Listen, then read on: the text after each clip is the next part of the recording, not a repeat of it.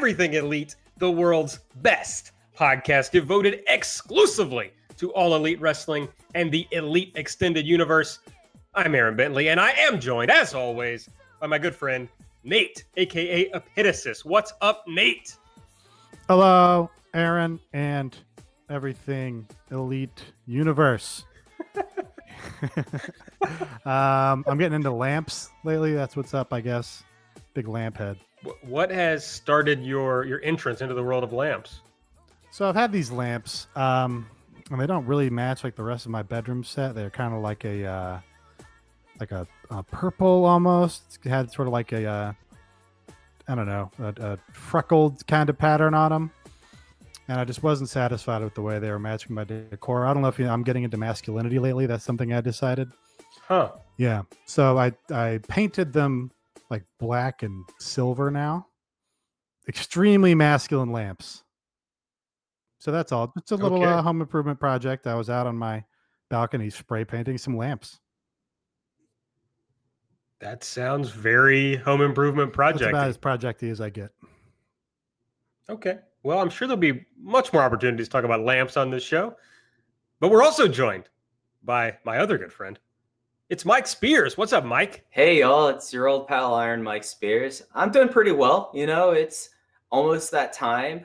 It's kind of wild to think that's upon us. But, you know, I'm stoked. You know, this is the last episode before weekly TV. So I'm looking forward to getting into this. And then, you know, it's a brave new world next Wednesday, boys. Are y'all ready for it? I know, Nate, you're kind of anti-old wrestling. You like to just watch vlogs and just consume content. Are you prepared to have to watch 2 hours of TV? Not really. No. Yeah, we're gonna see how that goes. You know, at least I'm not also like watching NXT. That would suck. Yeah, I just can't imagine.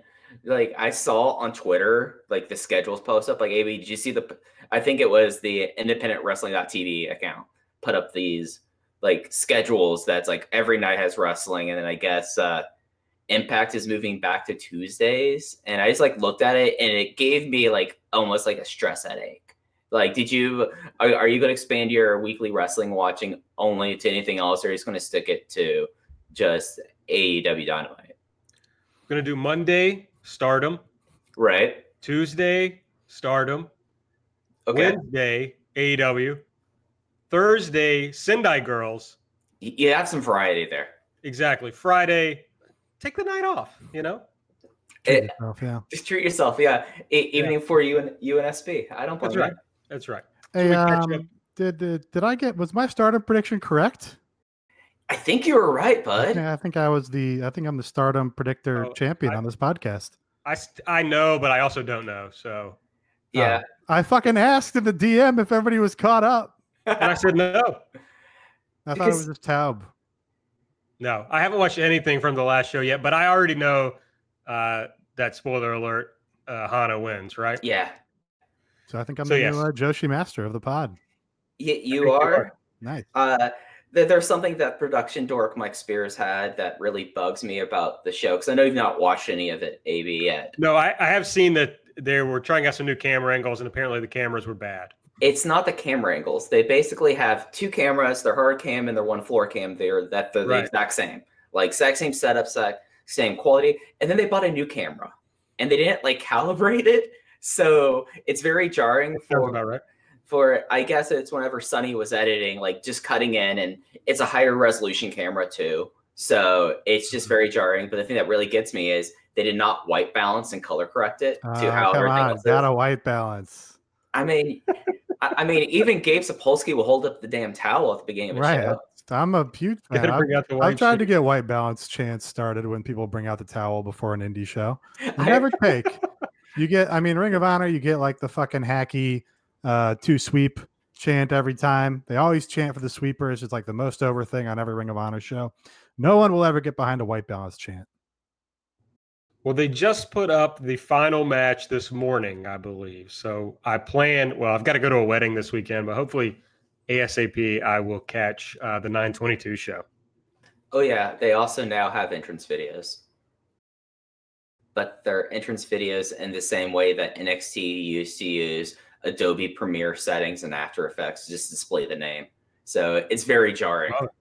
It's a very jarring 5-star Grand Prix final. Well, folks, shockingly, this is not everything Stardom, though, you know, we'll see how this whole TV thing goes. But we're going to talk more about the TV. The debut is here, as Mike said. We've done 39 episodes before TV starts, but it's coming up. We're going to talk about, there's a lot of news about the AEW TV deal in the UK. A lot of talk about that over the past couple of days. We'll get on that. There's a lot more little stuff here and there, but those are the main things we're going to talk about. Nate's going to run down BTE. Before we get into that, make sure you're following us on Twitter at EverythingAEW. You can find me at Aaron Like the Car. Nate is at Epitasis. Mike is at Fuji Heya. That's Fuji with 2 eyes, like Don Fuji. Make sure you subscribe to the podcast. You're getting these episodes as soon as they come out. It's going to be even more exciting now with TV coming at you every week. So make sure you're getting these ASAP. If you're on the podcast app, give us a 5-star rating and a review. We would appreciate it. And if you want to help out the podcast, sponsor the podcast, you can go to redcircle.com/shows/everything-elite. Click on sponsor this podcast, or you can make a one-time sponsorship or a recurring monthly sponsorship. It's not a Patreon. We're not giving you anything in return for this, but we'll just appreciate it, you know. Okay, let's get into it. So this show, I don't know how much it's going to change, but it's going to be a little different in that each week we're going to have a wrestling show to talk about. So getting into that era of the show, I kind of wanted to talk about what kind of weekly wrestling we've watched, we've enjoyed, kind of what does this have to have for us to appreciate it, enjoy it, and what stuff is going to really turn us off. So I wanted to kind of set those expectations at the beginning. So the first question I wanted to pose to everybody, I'll start with you, Nate. Your favorite weekly wrestling show of all time, what is it? It's WCW Nitro, Aaron. Okay. When were you watching Nitro? I mean, the whole Monday Night War or before that? Yes. I guess really the Monday Night War, probably my earliest memories were probably like the lead up to the Sting Hogan Starrcade match. If I had to guess at that. But yeah, as I previously mentioned, I was not allowed to watch wrestling. I did watch wrestling because I did have a television in my bedroom as a child. So I would lock the doors and turn the volume down so you could barely hear the people screaming and shit.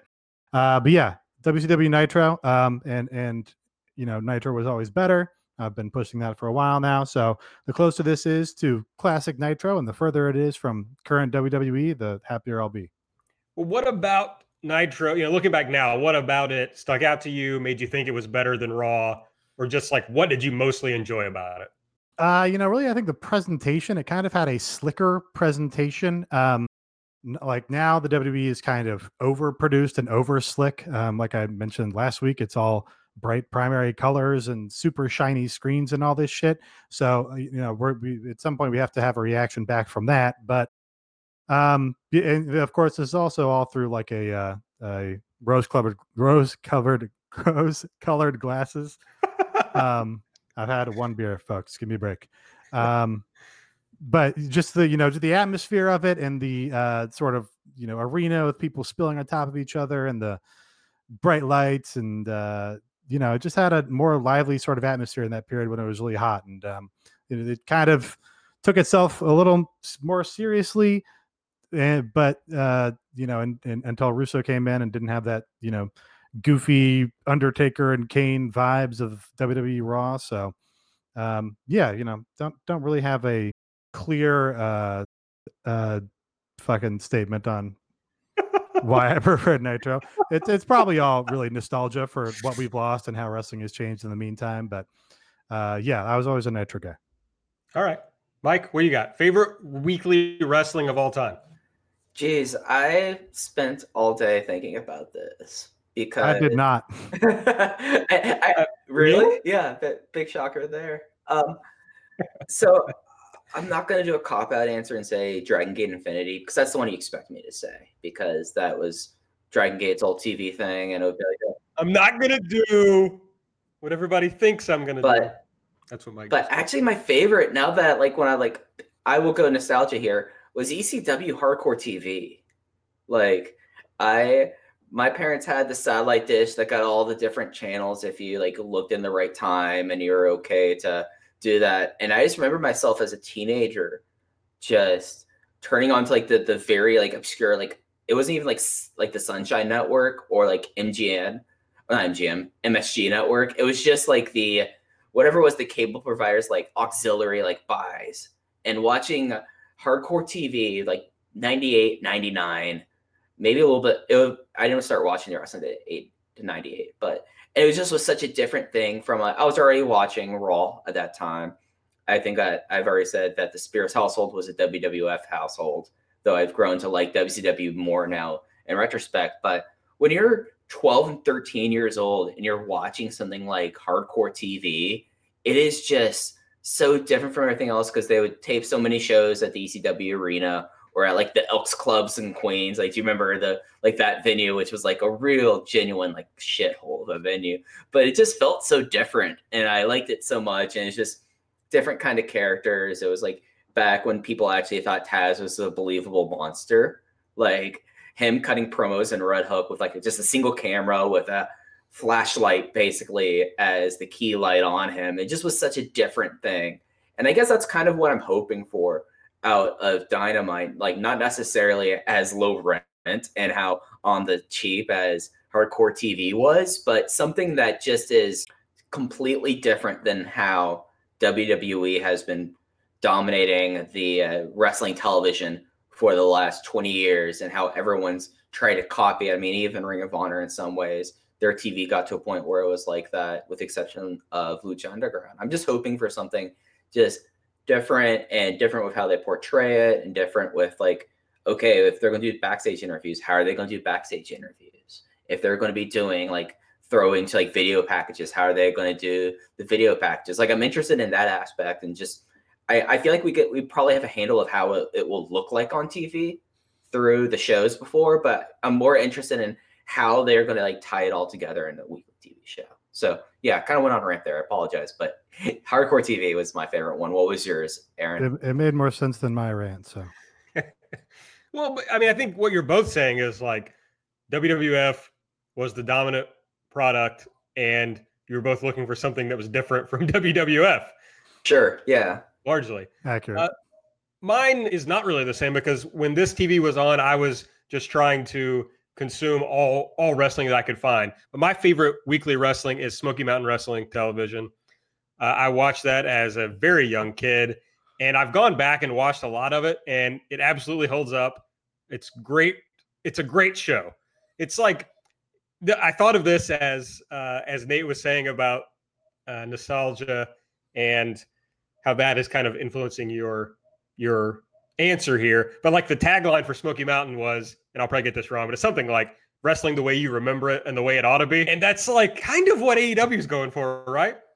It's like, this is what wrestling is supposed to have been, or it's what it's like when we were growing up. And that's how I look back on Smoky Mountain, because I mean, that's when I fell in love problematically, if that's a word, with Tracy Smothers. You know, he was like the top babyface in the territory when I was watching. But I also saw guys like Rock and Roll Express come through, and a lot of later, you know, you had the Gangsters and that kind of stuff. But that was later in the promotion. So just good TV that made sense on a weekly basis. Like they were very simple stories. It paid off. Each episode had some sort of payoff. So it wasn't like I had to build up for 3 months to see the payoff to some angle. I would get a payoff every week. Now you did have your authority figure, but he just kind of came out and made matches, and it all made sense, you know? And so I guess just what I'm getting at is I hope for simplicity in Dynamite. I hope it is a easy to follow show that I don't have to have watched every single episode ever to understand what's going on, and B, that I want to get payoffs on a regular basis so that each episode feels satisfying. Because when I think about wrestling that I've watched recently, weekly wrestling I've watched recently, which is something else I wanted to discuss, I guess NXT has to be the one I've watched most recently. And I got into that when the takeovers were starting. and I followed it for a while after that. And that was the draw of NXT. It was very simple on a week-to-week basis. The storylines were straightforward and effective, and they always seemed to build to the right crescendo. But where they went wrong, at least for me, was that it got to be boring on a week-to-week basis. I mean, it got to where it's just like I would wait a few days and then I'd be like, oh God, I'm 3 episodes behind. And it's like, oh yeah, I just don't care about this anymore. So you have to be simple, but at the same time being compelling enough that everybody wants to find out what's going to happen on the next episode. Yeah, a big thing for me is really just like successfully told stories and their competency with, leading the viewer along to understand what the story is and successfully communicating it so that they get the desired payoff. That's really like, I don't really have like wrestlers or certain things that I'm like such a huge fan of that it's like, oh, I really care that this guy wins the title. Like that doesn't really matter to me. It doesn't really matter if, Kota Ibushi wins the belt at the Tokyo Dome, even though I really like Kota Ibushi. Like, fundamentally, it's like not a real belt. It's like it's a nice moment for him and everything, and you get that satisfaction, but it's like, kind of fake.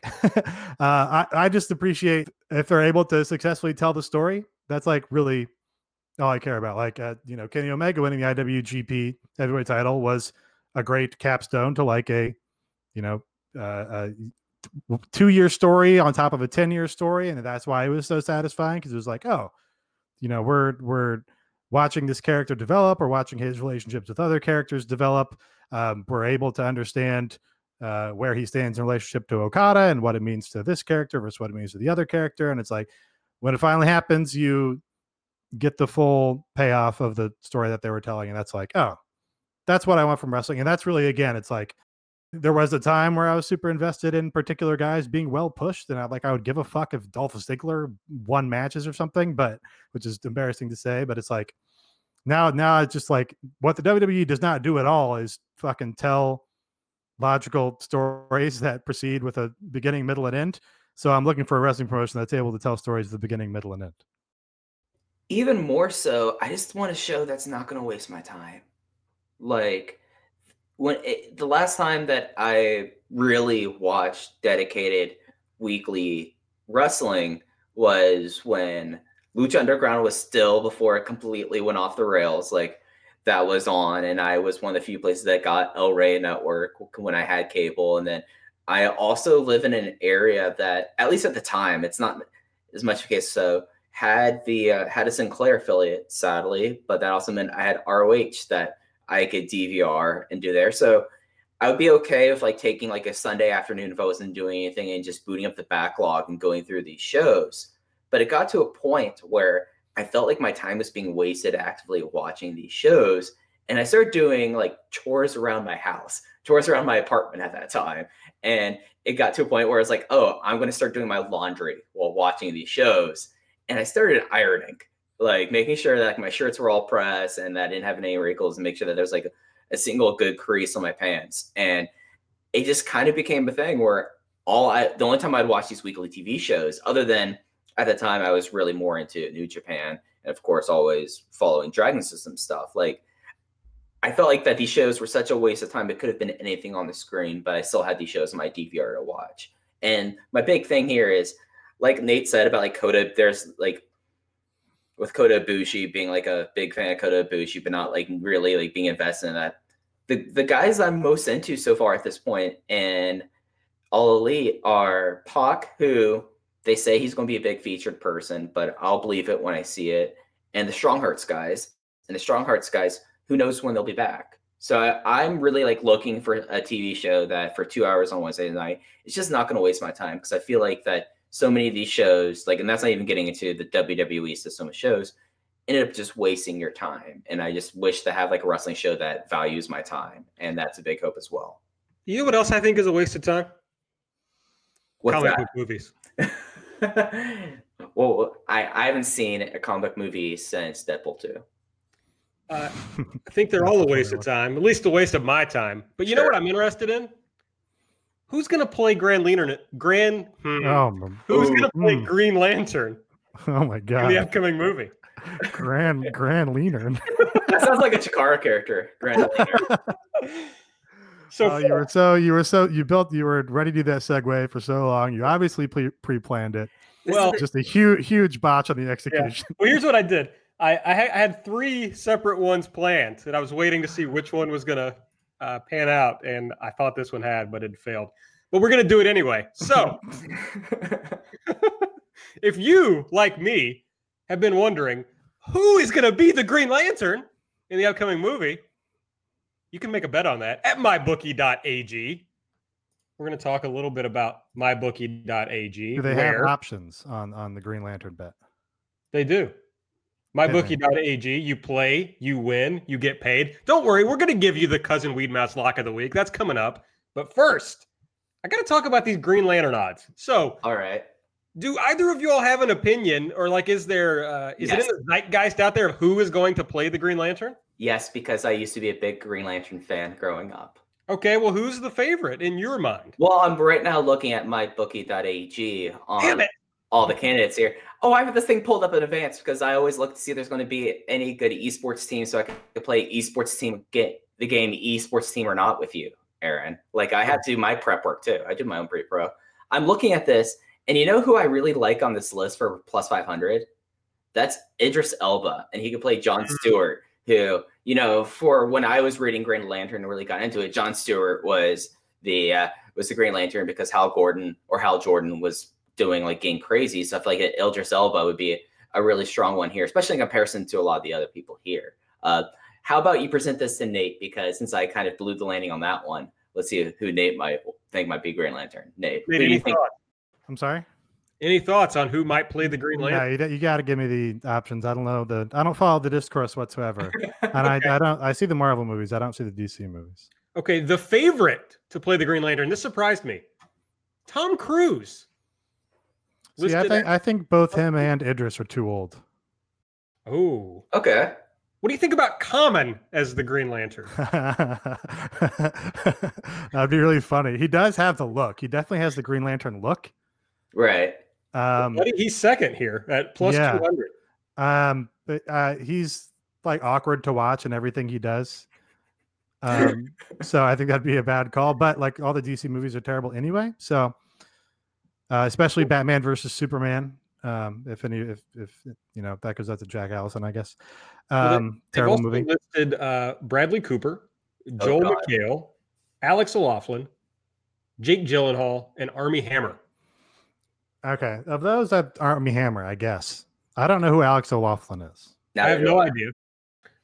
They apparently aren't that confident in these options because they've listed the field at plus 300. So that's probably the wise bet, to be honest. Is a hot young unknown who they're going to backdoor pilot in another shitty DC movie and then try to build a franchise on. Well, of course, most people go to mybookie.ag to bet on football. A lot of them on the NFL. So, of course, we got some of that. And if you're going to bet on football this season, you should bet with MyBookie. We do. Mike and I are betting on MyBookie. So join us. If you use the promo code ELITE, you can double your first deposit. So you deposit $100, you'll get a free $100 just by typing in the promo code ELITE. All right, now here's the most famous part of this ad read. The Cousin Weedmouse Lock of the Week. You can find him on Twitter at @weed_mouse. I mean, it's self-explanatory, folks. The picks are 2-0. And this week he's giving you the Kansas City Chiefs, given 7 points at the Detroit Lions. So mark it down and just count the money. I mean, I was watching that Miami versus Central Michigan game last week, and he was right. And it was the worst Miami football game I've watched since the loss to Clemson. That was 58-0. And they won the game. So Cousin Weedmouse knows what's up. I mean, he's 2-0 on the season. We've got to keep with our good cousin Weedmouse. That's right. We'll also give you the Everything Elite Lock of the Week, which is 1-1 so far. It's the Jacksonville Jaguars, folks, plus 100 at Denver. Make sure you jump on board and see if we can get to 2-1 this week. All right. Make sure if you're going to bet on the Cousin Weedmouse Lock of the Week or the Everything Elite Lock of the Week, do it at mybookie.ag today, where you play, you win, you get paid. All right, let's talk about the TV a little. Here's what I want to do. I want to run down the card for the first show, and I want to weave in the Road to AEW on TNT episode 4, just because it all kind of goes together. So that's what I'm going to do. So I'll get your all's thoughts. We'll talk about the matches. We'll talk about the Road to episode. Cody versus Sammy Guevara. This was built up on Road to AEW with the Cody promo, which didn't really build it up because he immediately said, we're going to be I should be talking about Sammy Guevara, but let's talk about Chris Jericho. He puts over Jericho's career. He says, everyone laughed when we first heard about the Judas effect, but now it's knocked out 2 people, including 2 of my best friends. So nobody's laughing now. That was great. And then I didn't actually see this, but I guess Jericho called Dusty Rhodes a son of a bitch in some promo. And Cody says he refuses to get worked up by this because it's lazy. He didn't think it was a good promo. He says, plus you're not wrestling my dad. You're wrestling me, and I'm the son of a bitch. And then he closes by saying, don't forget the belt. So we really don't get anything to build Cody versus Sammy Guevara, except for this story that's bubbling underneath that what if Cody overlooks Sammy? So I think that's kind of what they're building toward here. But what do you guys think about this match going into the debut? I particularly liked the part of Cody's promo here where he just said that I was lazy on behalf of Jericho, because that was the thing that rang most true about this promo, really, is it's fucking WWE status, make fun of the dead guy, insult the dead people, and I'm a huge heel now. It sucks ass. And Cody's correct that its biggest flaw isn't that it's offensive or anything. That's just fucking lazy. It's like these comedians with Netflix specials called Triggered, where they go out and say whatever shit they're not supposed to, and all the idiots in the front row, their face lights up because they heard somebody say a bad word. It's just lazy shit. But yeah, the story here really seems to be that Cody is now kind of looking past Sammy and looking ahead to Jericho. And it makes sense. They've been building a feud up really since the Road 2 started, with Jericho coming in and sitting at Cody's desk and banging around the office and all that stuff. I do kind of miss the workplace comedy drama parts of Road 2 that we had in the early episodes. And they've done a good job with Sammy, I think, not in this episode, but in previous Road 2s, talking about how much this match would mean to him if he were to win it and the opportunity it is to him. So, I guess if I were to plot this out, the story should be that Cody, takes it for granted that he's better than Sammy and can't put him away as quickly as he would like to. Sounds a little reminiscent of the Darby Allin match. But we'll see if Sammy's able to impress. Yeah, and they did a good job on this promo talking about, so Cody has won 2 very big matches in AEW. He beat his brother, and then he beat Shawn Spears. But he's also taken the pennant in a tag match, and then he had a time limit draw in a match where for at least with the way they're booking it, that he should have had no problem with Darby Allin. Like it with how they've booked there and how Cody's positioned, he took the match for granted there. So totally what Nate's saying, that the big storyline here is Cody overlooking Sammy. And I forget if it's through this or through something else talking about what would happen if Cody lost this match about his position at the pay-per-view. And for business sense, it's not necessarily a good thing for him to lose this match and lose the title shot, but at least for the continuity and the stress being put on wins and losses, it would be certainly something of, Cody's title shot in Baltimore at Full Gear is at Balance here. So I feel like that they did a good job there, other than, I think Cody's one of the best promos they had, and he cut another good promo about Jericho. And I loved how the lighting changed and the camera angle changed when he said, don't forget your belt again. I thought that was all really well done. I thought this was a pretty strong segment. And for the match that's going to lead off the show, it's going to have immediate stakes. It's going to immediately have one of your cornerstone wrestlers in Cody. You're going to have a big up-and-comer in Sammy Guevara. And it just makes sense, like, as much as we love the trios matches, like the hot trios match to kick off the show, it makes sense in another way to have a match like this here. So I'm looking forward to it. It also might work out and play out of Cody's weaknesses, in that they can put Sammy on top in this match. Cody doesn't have to kind of beat Sammy down like he did Darby, which kind of made parts of that match drag. And instead, you can really feature Sammy's offense and let him kind of get over on Cody, and then Cody has to maybe come back at the end to win. Yeah, would love to see a bunch of dives and flips and shit onto Cody to kick the TV off with a bang. We know he's a good base, Cody. So, I mean, that could really work here. Okay, MJF versus Brandon Cutler is the next match we're going to talk about. And the way they built this on Road 2 was pretty effective, especially if you haven't watched all the BTEs, because what they did was essentially edit out some old BTEs and throw them in here. It starts with, we see Brandon Cutler talking about meeting the Bucks when he was about age 12, finding out that there was a family in the neighborhood that had a wrestling ring in the backyard. He talks about stopping wrestling for 7 to 8 years, which we've heard about previously on BTE. But we see his wife. I don't think we've had an interview with his wife before, so that was interesting. She says that she actually met Brandon Cutler by seeing him in a wrestling montage video, which I wanted to hear much more about. We didn't get any more info. That was the thing that I was like, okay, was she watching a PWG teaser reel, like back real early when they did it before they took off? Like, there's a lot here that they could have really gotten into that they didn't. Yeah. And that disappointed me. Maybe later. So she said she would always ask if he wanted to get back into wrestling. And then we see the bit from BTE where they told Cutler they were bringing him over to do voiceovers for the Casino Battle Royale. And instead, you know, the hit was, or that's not the right word, but you know what I mean. The payoff was that he would read out loud that they were actually offering him a contract. So since they played up on the previous episode, like them buying a new house, it was funny to hear his wife say, like, we had this really terrible house before. And so my first thought was I was just so excited we could maybe get a new house. Then we see Cutler watching the MJF promo of MJF saying that Cutler's just a guy. And Cutler kind of pushes back on that a little bit. And he says, yeah, well, maybe you can talk about me being a favorite of the Bucks, but, you know, he's supposed to be Cody's best friend. So that's how maybe he's getting where he is. And then he's going to show MJF that he's actually the superior athlete and talent. I think that's a weird way to go with this story, because I don't think MJF looks like a superior athlete to Brandon Cutler. I mean, he's a more successful wrestler. His arms are really big. Oh, he's big. Yeah, he's really big arms. That's so I'll buy it on that point. I mean, Cutler's going to look a lot taller than him probably in there, but yeah, and he's in good shape. And he's got the more known wrestling career to this point. Brandon Cutler did used to have a nice head of hair on that guy in those old on that old footage. Well, how much PWG have y'all seen of that era when it was the Cutler brothers?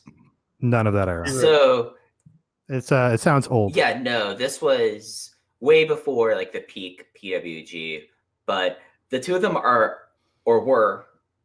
looked identical. I don't know if they're identical twins, but they looked identical there, and they each had like the really long flowing head of hair and the very sculpted goatee, and basically they were jungle gyms for the Bucks to jump and land on and do moves. It was very obvious. Like at the time, we didn't know their history, but it was obvious that they had such like long chemistry like that there. So I thought that was really kind of cool that they were going back and showing these clips of him from back then. Yeah, this is a match I'm really worried about as far as it just being not very good. I think it's going to be fine. MJF's going to promo first and get heat. I'm interested to see what Cutler is able to do. Obviously, he has a lot of wrestling experience. He's got an athlete's build and everything. Has been fine in the battle royals that we've seen him in. The wife guy is really big in wrestling right now. Like Johnny Gargano's top guy in NXT. Seth Rollins is like the worst WWE champion ever, but he's a top guy on Raw. So maybe Cutler can be like the wife guy for AEW. All right, next up is Riho versus Nyla Rose. There was, again, a lot of focus on this in the Road to AEW on TNT. We saw, which I'm pretty sure we've seen before, a clip of Omega talking about how he was disenchanted with wrestling at some period. Then he discovered Joshi. He started training, teaming with, learning from Joshi wrestlers. And so when AEW happened, he decided it was time to bring Joshi to the United States. But we do see some new interviews with Riho and Nyla Rose. The Riho parts were pretty similar to stuff she said before, just like when fans see her, they don't expect much of her or from her because she's so little. But all her training, because she's so little, has been focused on getting tougher. And so fans eventually expect more from her. I thought this was funny. She said after this match was decided, she teamed with Kenny in the tag matches where, they had Michael Nakazawa, et cetera. And she says that the point of that was to help her deal with bigger, stronger opponents. I really like that retconning, or I don't even know if it's retconning, but I liked it. Interesting. And then the Nyla parts of the video were her saying, yeah, I know Riho says she's been fighting since she was age 9 in wrestling, but I've been fighting my whole life against poverty, against society, trying to be who I am. She says that it's because she's Black, Native American, and trans that she's had to be engaged in that fight. This was like the most direct mention of her gender identity, which I thought was interesting. But it was also paired with, there was a big Washington Post article this week that talked about how AEW was going to differentiate itself from WWE on diversity and inclusion, and specifically mentioned Nyla and her gender identity. So this was all good. They've kind of done everything they can for this match. So now I'm just ready to see it. Yeah, I'm interested to see who gets the bigger reaction here in the match, because Nyla has sort of been positioned as the monster, which is often more of a heel role, but they've put a lot of money in the bank as far as introducing the fans to the identity of the character behind Nyla Rose and the individual that's playing Nyla Rose. You know what I mean? The Road to it's always do a great job of giving you the human story behind the wrestlers. So I'm interested to see, like, I guess we should probably just divorce ourselves from the idea that there's going to be a face and heel all the time. But I'm just interested to see who the crowd gets behind. Also, I thought it was cool that she shouted out that she's came from fighting poverty, because that, you don't always hear that in a wrestling context all the time either. One thing I thought was weird was they showed Riho in the ring before her match from All Out, like obviously working out the double stomp spot, and was like wearing an AEW coat and doing a little I'll jump off the turnbuckle here and do the stomp here, which is like funny because you're really like blending the realities here. Like she's talking about, she's bigger and stronger and I have to get tougher and I've been working to get tougher. And like the way they show us her getting tougher is like working out, playing spots in a fake match. It's like kind of goofy. Yeah, this was something that was something that kind of piqued me, Nate. When I saw that, I was like, okay, I understand. Like this is good B-roll to use there, but the thing that kind of bothered me, and I get why they're doing this now, and I get why that he is someone that has really made this division kind of his focal point, at least as his executive role, is how long are we going to have Kenny constantly doing the same promo about the Joshi and not letting them stand on their own? Because it seems like that each time that there's been something other than, I think last week's Riho sit-down interview, there's always been Kenny talking about it and framing it around Kenny. And I think you need to let the women stand for themselves, and especially someone like Riho, which I understand why you're going to TV, why you have Kenny Omega out there going like, hey guys, this is a very important thing for me, so it should be important for you all because it's very important to my progression. But I feel like that it's an issue, like differentiating themselves and being able to get aboard on their own merits, because as we saw with like the Riho and Hikaru Shida match, when it came to that apron double stomp, the crowd was responding. Like they do get over with this, and I'm just hoping for that to be something that they change about going forward. Like the rest of it, I completely co-sign with Nate and Aaron about that, but that was just something that kind of irked me about this video, or at least this portion of Road to Dynamite. Yeah, I think you kind of hit on what I think the issue is that they're just assuming that there might be a new audience for the Road 2s at this moment going into the TV. Yeah. So trying to prime them. And I wouldn't be shocked to see something like this on TV with Kenny talking about it once we really get going. Yeah, I'm just hoping that when we get to like week 6 and 7, that it's not constantly Kenny featuring the Joshi. Like that's just my hope out of this. Kenny is like Stephanie McMahon. Right, like, yeah. He invented Joshi wrestling. Or like how Brooke Hogan was booking the knockouts in TNA. Like we don't let them stand on their own merits. They definitely can do it by themselves. All right, and the newest match announced for TV, presumably the last match announced, it was announced on this Road 2 episode. Hangman Page taking on Pac. This is a surprise, I think. We talked last week that he wasn't on the posters. Pac wasn't on the posters, that we weren't sure how much he would be on TV. And basically every time Mike Spears talks about how he doesn't think Pac's going to be around, The motherfucker shows right up. So I should just keep on saying that Pac is going to is never going to show up this promotion again. He's going to go back to Dragon Gate and doing random European indies. That's what I should be doing, apparently, because he's definitely never going to win the title. He's definitely never going to win the title. He's definitely not going to be on Monday, the first TV. He's definitely not probably going to beat Hangman Page on Wednesday. Like, Pac's not going to do this. I did like the fact that we all now know that it is Pac. It's something that I didn't know for 13 years, but now that's the thing we're going with now. With that, I mean, Tony made sure to mention that his name was Pac. So I'm stoked about this. Like, he is someone that up until he left Dragon Gate and all the things here, he was my wrestler of the year. I feel like that no one gets the idea of their character so well, and having him against Hangman Page, who I feel like does not have such a character yet, I think that could only help Page, because Pac has been someone who's been doing this with wrestlers who were more raw, more questionable, and had a bigger step to make than Hangman Page in theory should be trying to make here to superstardom. So I'm stoked about this match. I think this is a match that is a very smart one, and for someone like Pac to be able to do this, maybe he's going to be around more than I expected. Yeah, and I talked last week that I was worried about the in-ring portion of this show. And this match should do the trick as far as, like, if there's going to be a heavy wrestling work rate type match, it should easily be this one. And it gives an opportunity for the Hangman Page story to continue and for it to be introduced to a wider audience of him, like, maybe not quite being ready for the top of the card. I expect Pac to win here. I will maybe try one day to say Pac, but that's very hard for me at this point. But regardless, I expected this is going to be great. So this got me more excited, absolutely, than I was before. Yeah, I think this was a smart add to this show as far as having like a big time, featured work rate match between two of your top guys to show what the high level singles wrestling can be in this promotion, because you didn't have that until this point. And hopefully it's also a match that draws some eyeballs and that, more casual people are looking to see. But yeah, I have to imagine Pac wins here. He beat Kenny Omega. If they just had him turn around and lose to Hangman Page, it would get the opposite reaction that you want at that point, because then they'll go on, they're obsessed with this Hangman Page guy. It's going to start working against him in that regard. So yeah, good to see that Pac is going to be more regular than we feared, I think. Damn, just last week Nate said he was going to stick with Pac, and then he just waylays me immediately.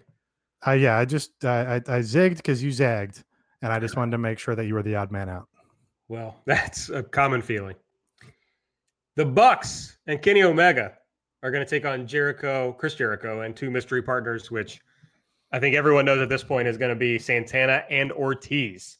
So do we think this is still going to close the show, right? Even though the Hangman Page Pac match has been announced? Yeah, I think so. They made every indication that it will close the show and that Cody and Sammy Guevara will open it. Are you? I mean, it's going to be interesting to see Santana and Ortiz in this environment, and this is going to be super over in the building. Yeah. The crowd's going to love this, I bet. But I just kind of am bored by all this. I don't know. It's something that it's important to have the elite, like the original elite, and then having Jericho in their first main event, of course. Like, that makes total sense. You want to get the Bucks up there, you want to get Kenny up there, and of course now you have the thing of Santana and Ortiz, that they attack them at All Out. So it all makes sense, and progressing from show to show, don't have much problem with it. But it just kind of also feels like that having these mystery partners just kind of be, one, kind of like known, and two, they're not making big hints about it or anything like that on any of their footage. So it's kind of been just left to the side, and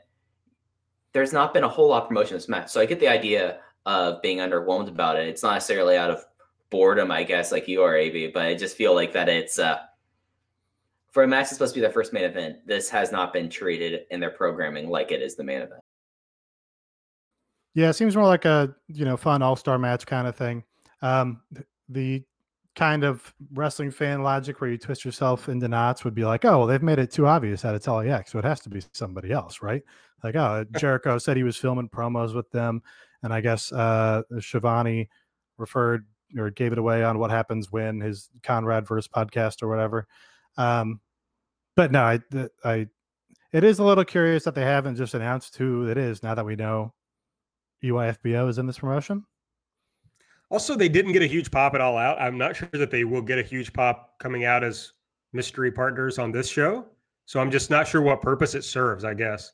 Other than, I mean, it's not going to like blindside the Bucks. You're not going to like bring them out later, like in the match. You know, it's not like Sting starting without Luger, you know, for the first 10 minutes of the match or whatever. You know, it's so it's, I don't know. It'll be interesting. We'll see what happens. The only other thing we know about this show is that Jon Moxley is going to appear live. So we'll see what his involvement is going to be. And I'm sure that's going to be used largely to build up to his match at Full Gear with Kenny Omega. So are there any, well, there's got to be a surprise on this show, right? Somebody's got to show up that we don't know is in AEW yet. Yeah, but the WWE has taken all the fun out of it and signed all the people the big money contracts. So Luke Harper's off the board, Rusev's off the board, Gallows and Anderson are off the board. Ring of Honor is going to pay Matt Taven $1 million so that he doesn't jump ship, which is a huge blow to this promotion, obviously. Sam Sound Taven's coming up on Friday, guys. I don't know I don't know what is left on the board, unless it's somebody from New Japan, which is not likely. It's something that really one of the last big names, and even I would argue how much of a big name he is, was taken off the board today with John Morrison re-signing with WWE. So the chance of having Johnny Dynamite or Johnny Elite is now gone as well, and it's something that you just expect they would have to have some big stinger to go off the air with because of how they've done these big end of show things so far. And it's just, who have they been setting on? And it's just something that I don't expect anyone from WWE to outright contract to just go, nope, we don't care. We're going to invalidate our contract. We're just going to show up there. So it's going to be interesting because Jon Moxley appearing at 9:57 is not going to be it. You need something else now. And I've been anti-CM Punk in this promotion ever since the get. So that's the only name, and that's the difficult thing here. So it'll be interesting to see go forward. Yeah, I'll be surprised if there isn't a surprise on this show. All right, the only stuff we left out of the road to AEW on TNT was a surprise. It was, hey, it's Conrad. Yeah, maybe he's the surprise for the first PP. AEW is the Conradison. Yeah, he'll start just slinging mortgages live on TV. They just kind of did a breakdown. The only interesting thing I thought about this was, and we kind of talked about this already, but they were talking about Cody versus Jericho at Full Gear. And Mike mentioned the talk about, well, Cody's taking a fall. He went to a time limit with Darby Allin. I just thought that's a good example of how they can talk about wins and losses mattering. And as long as they keep it in that road of wait, what kind of confidence does Cody have going into this match, considering the struggles that he's already had? I think that could work out well. But otherwise, that was everything from Road to AEW on TNT. Let's get into a little Wednesday Night War talk. NXT. I know. NXT last night, Wednesday night. We record on Thursday. Of course, down about 15% in viewers. They went from 1.179 million to 1.006 million. This is just a friend of the show, Rovert tweet, so I'm not sure where it came from, but he reports that the 50-plus demo increased from 0.47 to 0.48, and the 18 to 49 demo decreased from 0.43 to 0.32. So this seems bad all around for NXT. Yep, I saw these numbers too from Show Buzz Daily. They're the pretty much go-to rating website about this. And the 15% drop from week 1 to week 2 isn't a surprising thing. the 25% drop from 18 to 49, which there's been a few things about on the show that I have kind of hammered home, is how important the 18 to 49 demographic is for advertisers. That dog won't hunt. You can't have drops like that. You can't be having only 320,000 people in your prime demographic there when you have such a big issue as a promotion and getting new fans and having the 50 plus go up. Do you know who advertises for 50 plus guys? Dick pills. Whatever's on Fox News. Whatever's on Fox News, which is mostly like My Pillow, life insurance, and the general auto insurance. I know this because that's who advertises on the ACC network, and that's what all Miami's playing on. So yeah, the percentage drop doesn't surprise me. The demographics, though, that's the one that people should keep an eye on. And I'm going to keep my prediction I said a couple weeks ago, where I said that if I was going to do a confidence interval of what band do I expect it to be about, I still think it's going to be between 800,000 and 1 million too. I think that 1 million is that mark, as we're seeing from NXT. That's possible. And I could see that the high end there, it gets 1.2, but 1.5 and higher just seems a little irrational. If it's below 800,000, then they have some decisions to make and have to consider what's going on with the promotion.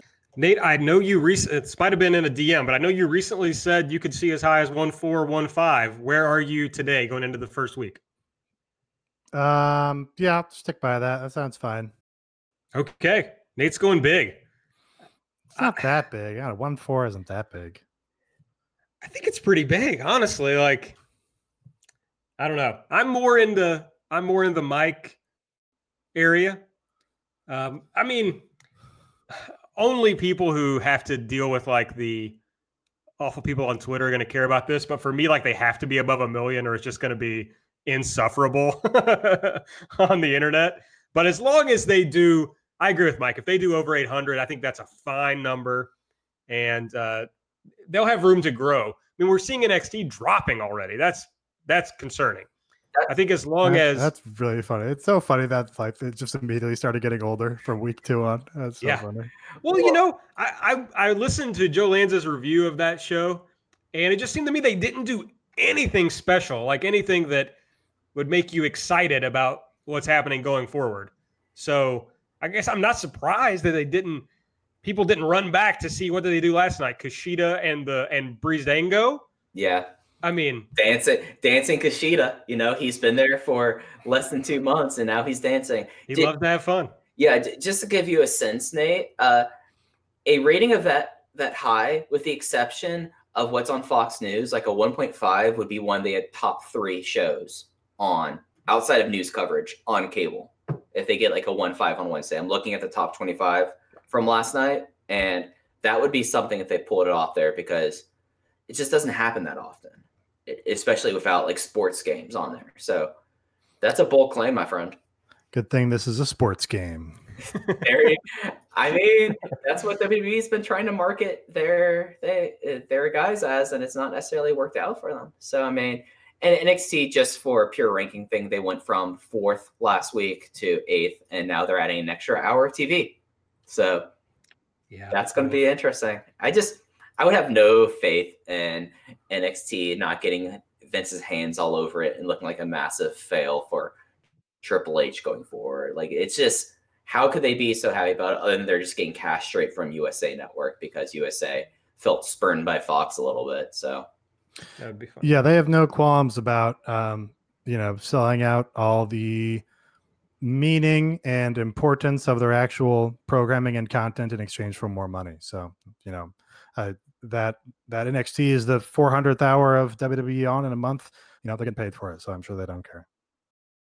All right, there was some news this week about AEW's TV deal in the UK. We have learned since that the news wasn't actually supposed to be reported yet, but somebody on the ITV Twitter account got excited and posted, which has happened to all of us, and AEW was forced to respond to it. So as it stands today, AEW is going to be on ITV, but not until Sunday at 8:20 a.m., and then a 1-hour edited version of the show will air on Monday. So that's all very bad, especially considering that I saw a video going around with all like the worst people on the internet of Cody saying how big this deal on ITV was going to be. That was going to be better than WWE's deal.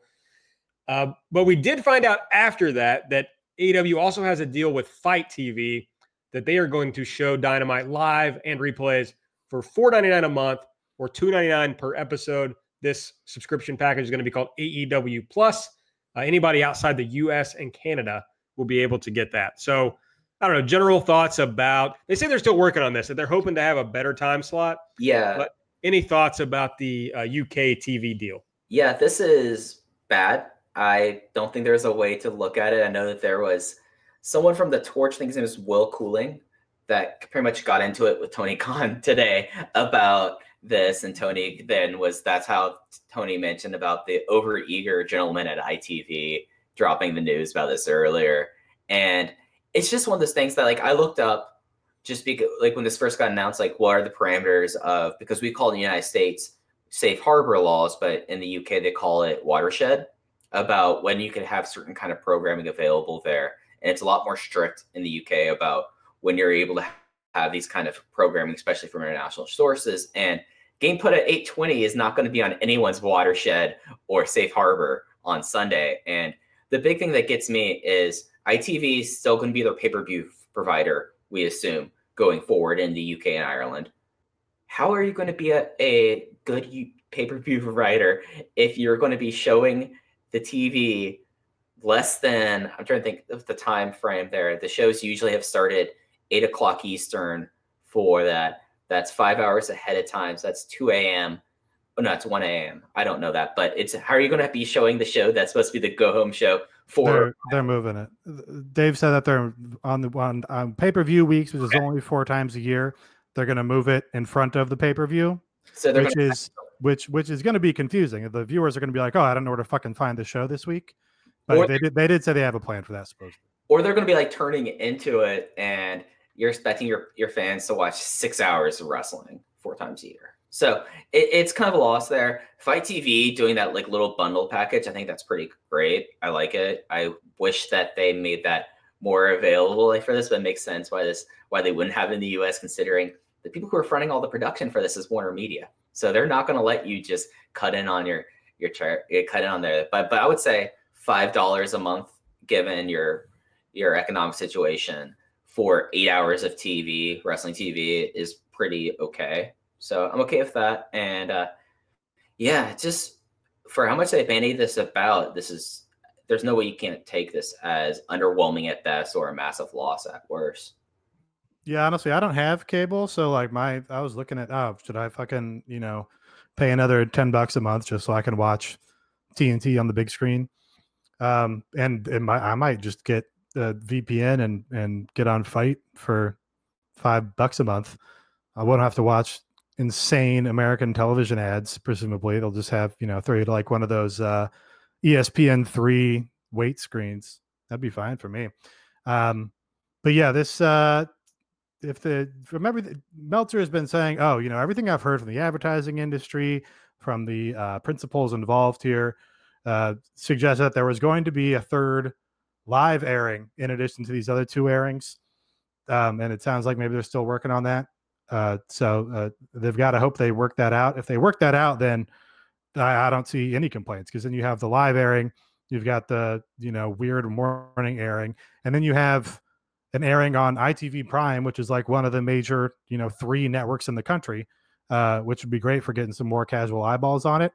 But if they don't work that out and people have to wait more than 3 days to see the last television show, that's old wrestling, and I'm out. We also learned this week that AEW has hired Impact's entire production team. Kevin Sully TV. I guess after Anthem came in, at some point they tried to work out a deal with Anthem. Anthem didn't want to, so AEW signed them to contract. So kind of just took everybody, and now Impact is struggling to figure out what they're going to do when they show up on Access TV. So yeah, pretty fascinating. I haven't watched Impact like almost ever, so I have no idea what it looks like, but I've always understood that they had good production values, so should be a positive. The things that I've heard about Kevin Sullivan production, like the overall outfit, is that they're pretty well done. Like they put out good stuff, especially considering what the content was and the price they were dealing with there. But I've not heard so many great things about Kevin Sullivan, the TV producer, as a person. So I don't know necessarily. I know that our good friend Rovert has been tweeting about this a little bit today. So that's someone that I don't know necessarily I'd want to be heading my truck. I know that Keith Mitchell, who's been a wrestling lifer, I didn't know until today that he was doing stuff back in World Class days, is still there, but he's worked with Kevin Sullivan. So, Impact and Access, they have a whole bunch of problems going ahead for them. But I think that the fact that AEW was able to go reach out and buy a TV production company for this was a pretty smart move, especially in comparison to training people on the job. So that's good, at least. To be clear, this Kevin Sullivan is not the wrestler. No, this is not the famous Kevin Sullivan Booker Man guy. Not the guy who murdered Chris Benoit's family. This is somebody else completely. We also learned this week that Turner is considering doing a studio show for AEW, probably going to be on BR Live. Here's what I have to say about this. A, they should hire us to do it. B, if they don't, there's no chance I'm watching this. My DM, I'm not watching another hour, I don't think. But this is not going to be wrestling. It's just It'd be this. I mean, that's good. Content is good. But yeah, this the ultimate function of this should be, hey, now we have this additional hour. We can get some good character bits in there. We can have some good stuff to build future feuds, and then they can put it in video packages to actually integrate it into television and pay-per-view. That's fine with me. But mainly they should hire us to do it. We'd be great at it. For sure. We're so good at this. Do you know how proud my mom would be of me if I did a show of Charles Barkley? Like working with Charles Barkley there. Like that would be a big thing in the Spears family if suddenly I was working with Charles Barkley. So yeah, my DMs are open, Tony. Give me a shout. All right. One other quick note here. Our old friend Kylie Ray is alive. She showed back up. She worked freelance wrestling in Chicago this past weekend. I watched some of the fan cam videos, and she looked like normal-ass Kylie Ray. So there you go. Yeah. Good that whatever happened didn't end her career. You had all sorts of like totally unverified shit on Reddit or whatever. That's like, oh, serious spinal injury and her neck's broken. Like, don't know the circumstances, but you have to look at it and be like, well, it didn't kill her love of wrestling. It didn't kill her ability to perform. So you can at least take those positives away from it. Yeah, we know for sure now that a lot of the injury rumors were false, at least the severe permanent type injuries that we heard about. And now who knows what the real story is, but maybe a friend of the promotion, David Bixenspan, will get to the bottom of it. Maybe so. I'm glad that she's not terribly injured. And the rumor was that she was retiring from wrestling. So I'm glad that wasn't true. And I hope that something works out for her. All right. That's pretty much it. So you want to run down BTE for us, Nate? Yeah. Is this the last BTE rundown, do you think? Wow. That's going to be up to you, but I think it is, right? What do you think? I don't want to do it anymore. I mean, I don't really care to watch it every week. So right. And we're not going to do in-depth detailed recaps of the TV every week. Probably. We're probably going to take a more macro look at it. So it doesn't make sense if we're doing that to do in-depth examinations of BTE. So, well, let's see what BTE becomes, I guess. But I think, most likely it would seem that this will fall off from the show. Yeah, we can, if something important happens on it, we can shout it out. But all right, episode 171: Shots to Take and Girls to Date. It starts with the Young Bucks in a gym. I think this opens with them saying they found their Super Kick titles. I think that's what they were referring to on the wall. They said, "Oh, they found something in Tennessee or Nashville or some shit," and it wasn't clear. I think those are the Super Kick titles that they lost, and they were now hanging on the wall. I didn't really get it. Anyway, they also have new shoes from PWTs. So this is a bit where Nick says he's learned Photoshop and he's designed some new shirts. We got an ongoing theme here where he didn't run it by Matt. Last week, Matt didn't run something by him. And the joke here is that the shirts are bad. They are very amateurish designs. That's a huge own of NXT and their bad shirts. Even though these were like intentionally bad shirts, they were actually better than the NXT shirts. But this was kind of funny just because Matt did a funny job of like selling that he's hating the shirts while still like being polite. Yeah. I also love that the shirt like really fit him very poorly and he looked awful in it. Yeah. Obviously a test shirt for them. Yeah. Or like a slim fit. Like it definitely was like a old American Apparel ass shirt that he was wearing. But it's hard to like be in as good a shape as he is and then just like look that bad in a t-shirt. So, congrats to that t-shirt maker. Maybe it was a youth large. Oh, that's a callback. Yeah, and then so anyway, Matt says, "Oh yeah, no, I really like the shirts, whatever." And he was crossing his fingers, which they zoom in on. That was a callback to last episode, which I don't think I talked about at all, even though the episode was named after it. Which was that Nick put the Kenny Omega bit in the episode after telling Matt he wouldn't, but he crossed his fingers, which means you can lie or something. I never really understood that. All right, we get SCU live from their last indie dates in New Jersey. They got some box that they're opening together. Scorpio Sky wants some new Kobe's, even though Kobe's terrible at basketball, barely top 15 of all time, as Bleacher Report revealed today. And I think that's a little generous, to be honest. Wow. I hope TJP doesn't listen. It's a big Kobe fan? Oh, yeah. You never heard that? Okay. No, I didn't hear about TJP's Kobe fandom. But that's, you on brand. On brand for him to think Kobe's good. Oh no, he thinks he's best. He will like run you down on Twitter if you say anything bad about Kobe. It's very funny. Remember when Kobe scored like 50 points on 80 shots in his final game or something? Yep. I was at a Kobe game in Charlotte where he was thinking he could go for 100, so he kept on like drawing out, and it was just like one of the most ridiculous games. Like he finished with 63, but it was one of the most ugly 63s. Like I walked away from the game going, am I supposed to be impressed with this? You just kind of just went, give me the ball. It just was ridiculous. All right. So they're opening a box. It's got some Tarzan comics. It's got a doll, which Kaz finds like gross and holds it away from him, which kind of amused me. And there's a dinosaur toy. They figure out that this means that they're wrestling the team of Jurassic Express and Marco again, or a boy and his dinosaur again.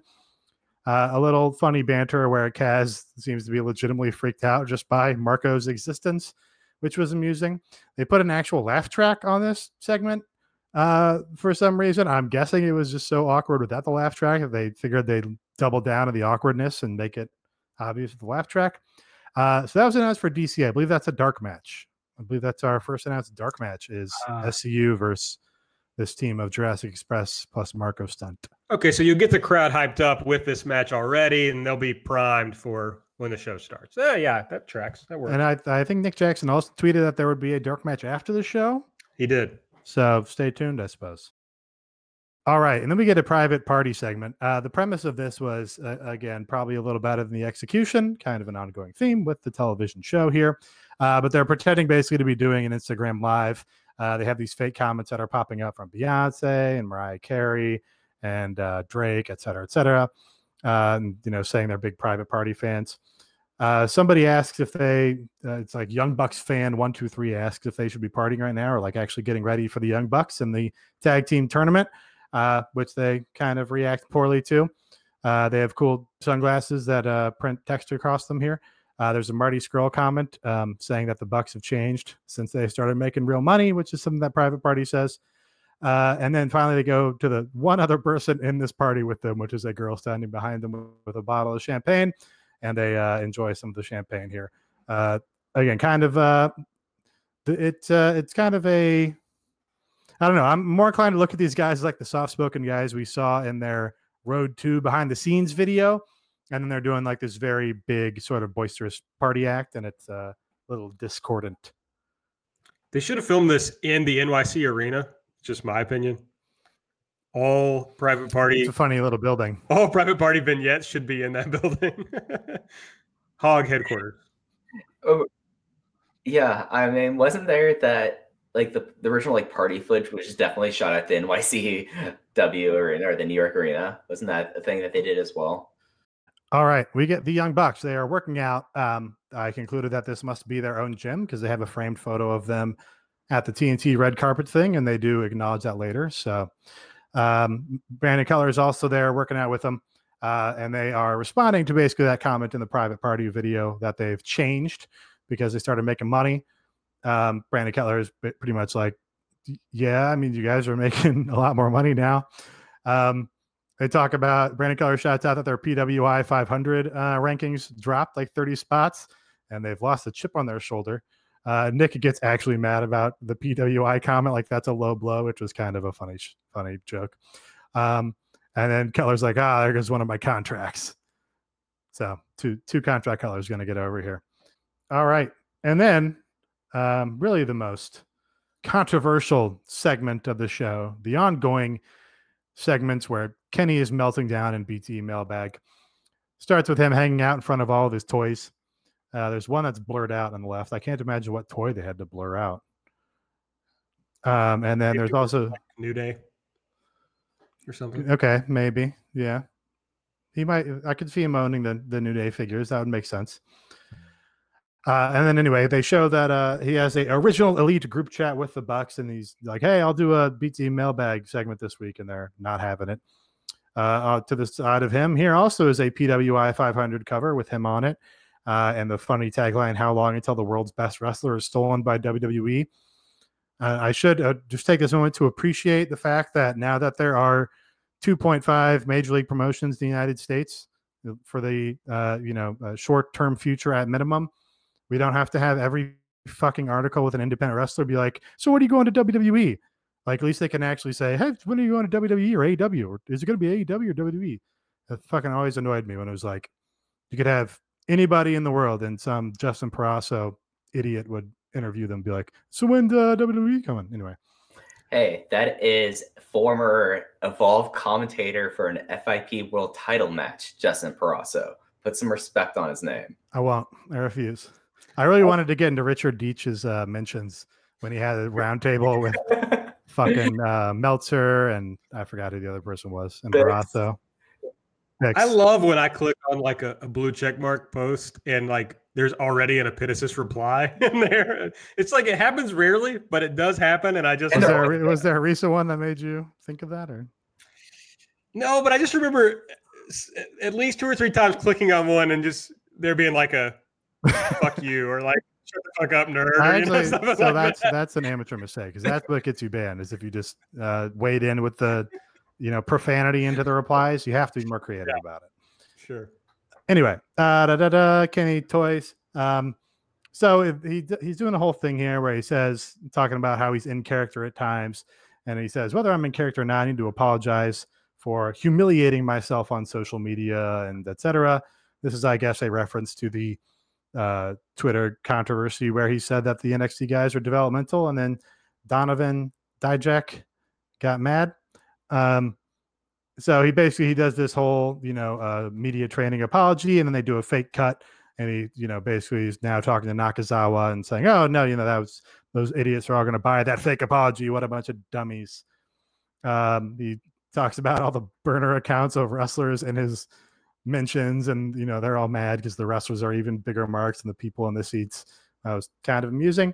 He calls Donovan a lanky ROH guy, which also was amusing to me.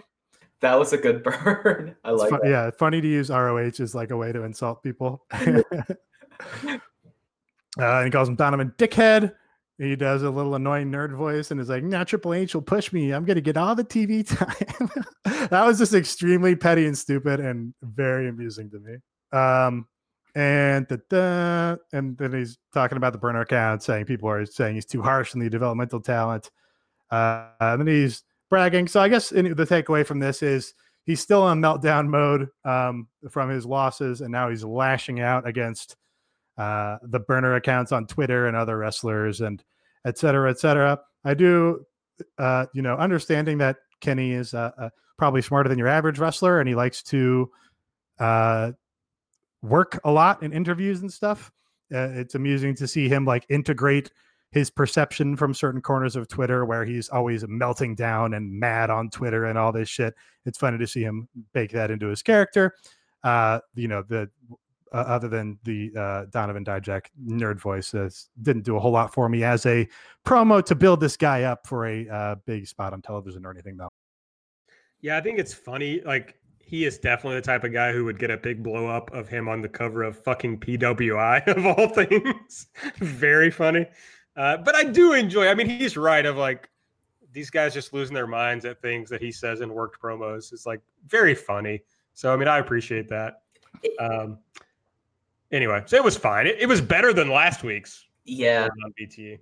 The thing that gets me, and I think this will be my official statement on the whole Kenny being ridiculous and this kind of stuff and him doing these things, is he was right here. At least the character Kenny Omega is right here about these people getting worked up. But he's also like the most worked up person in wrestling as well. Like it's when like the most actually mad person makes the most actually mad but right statement.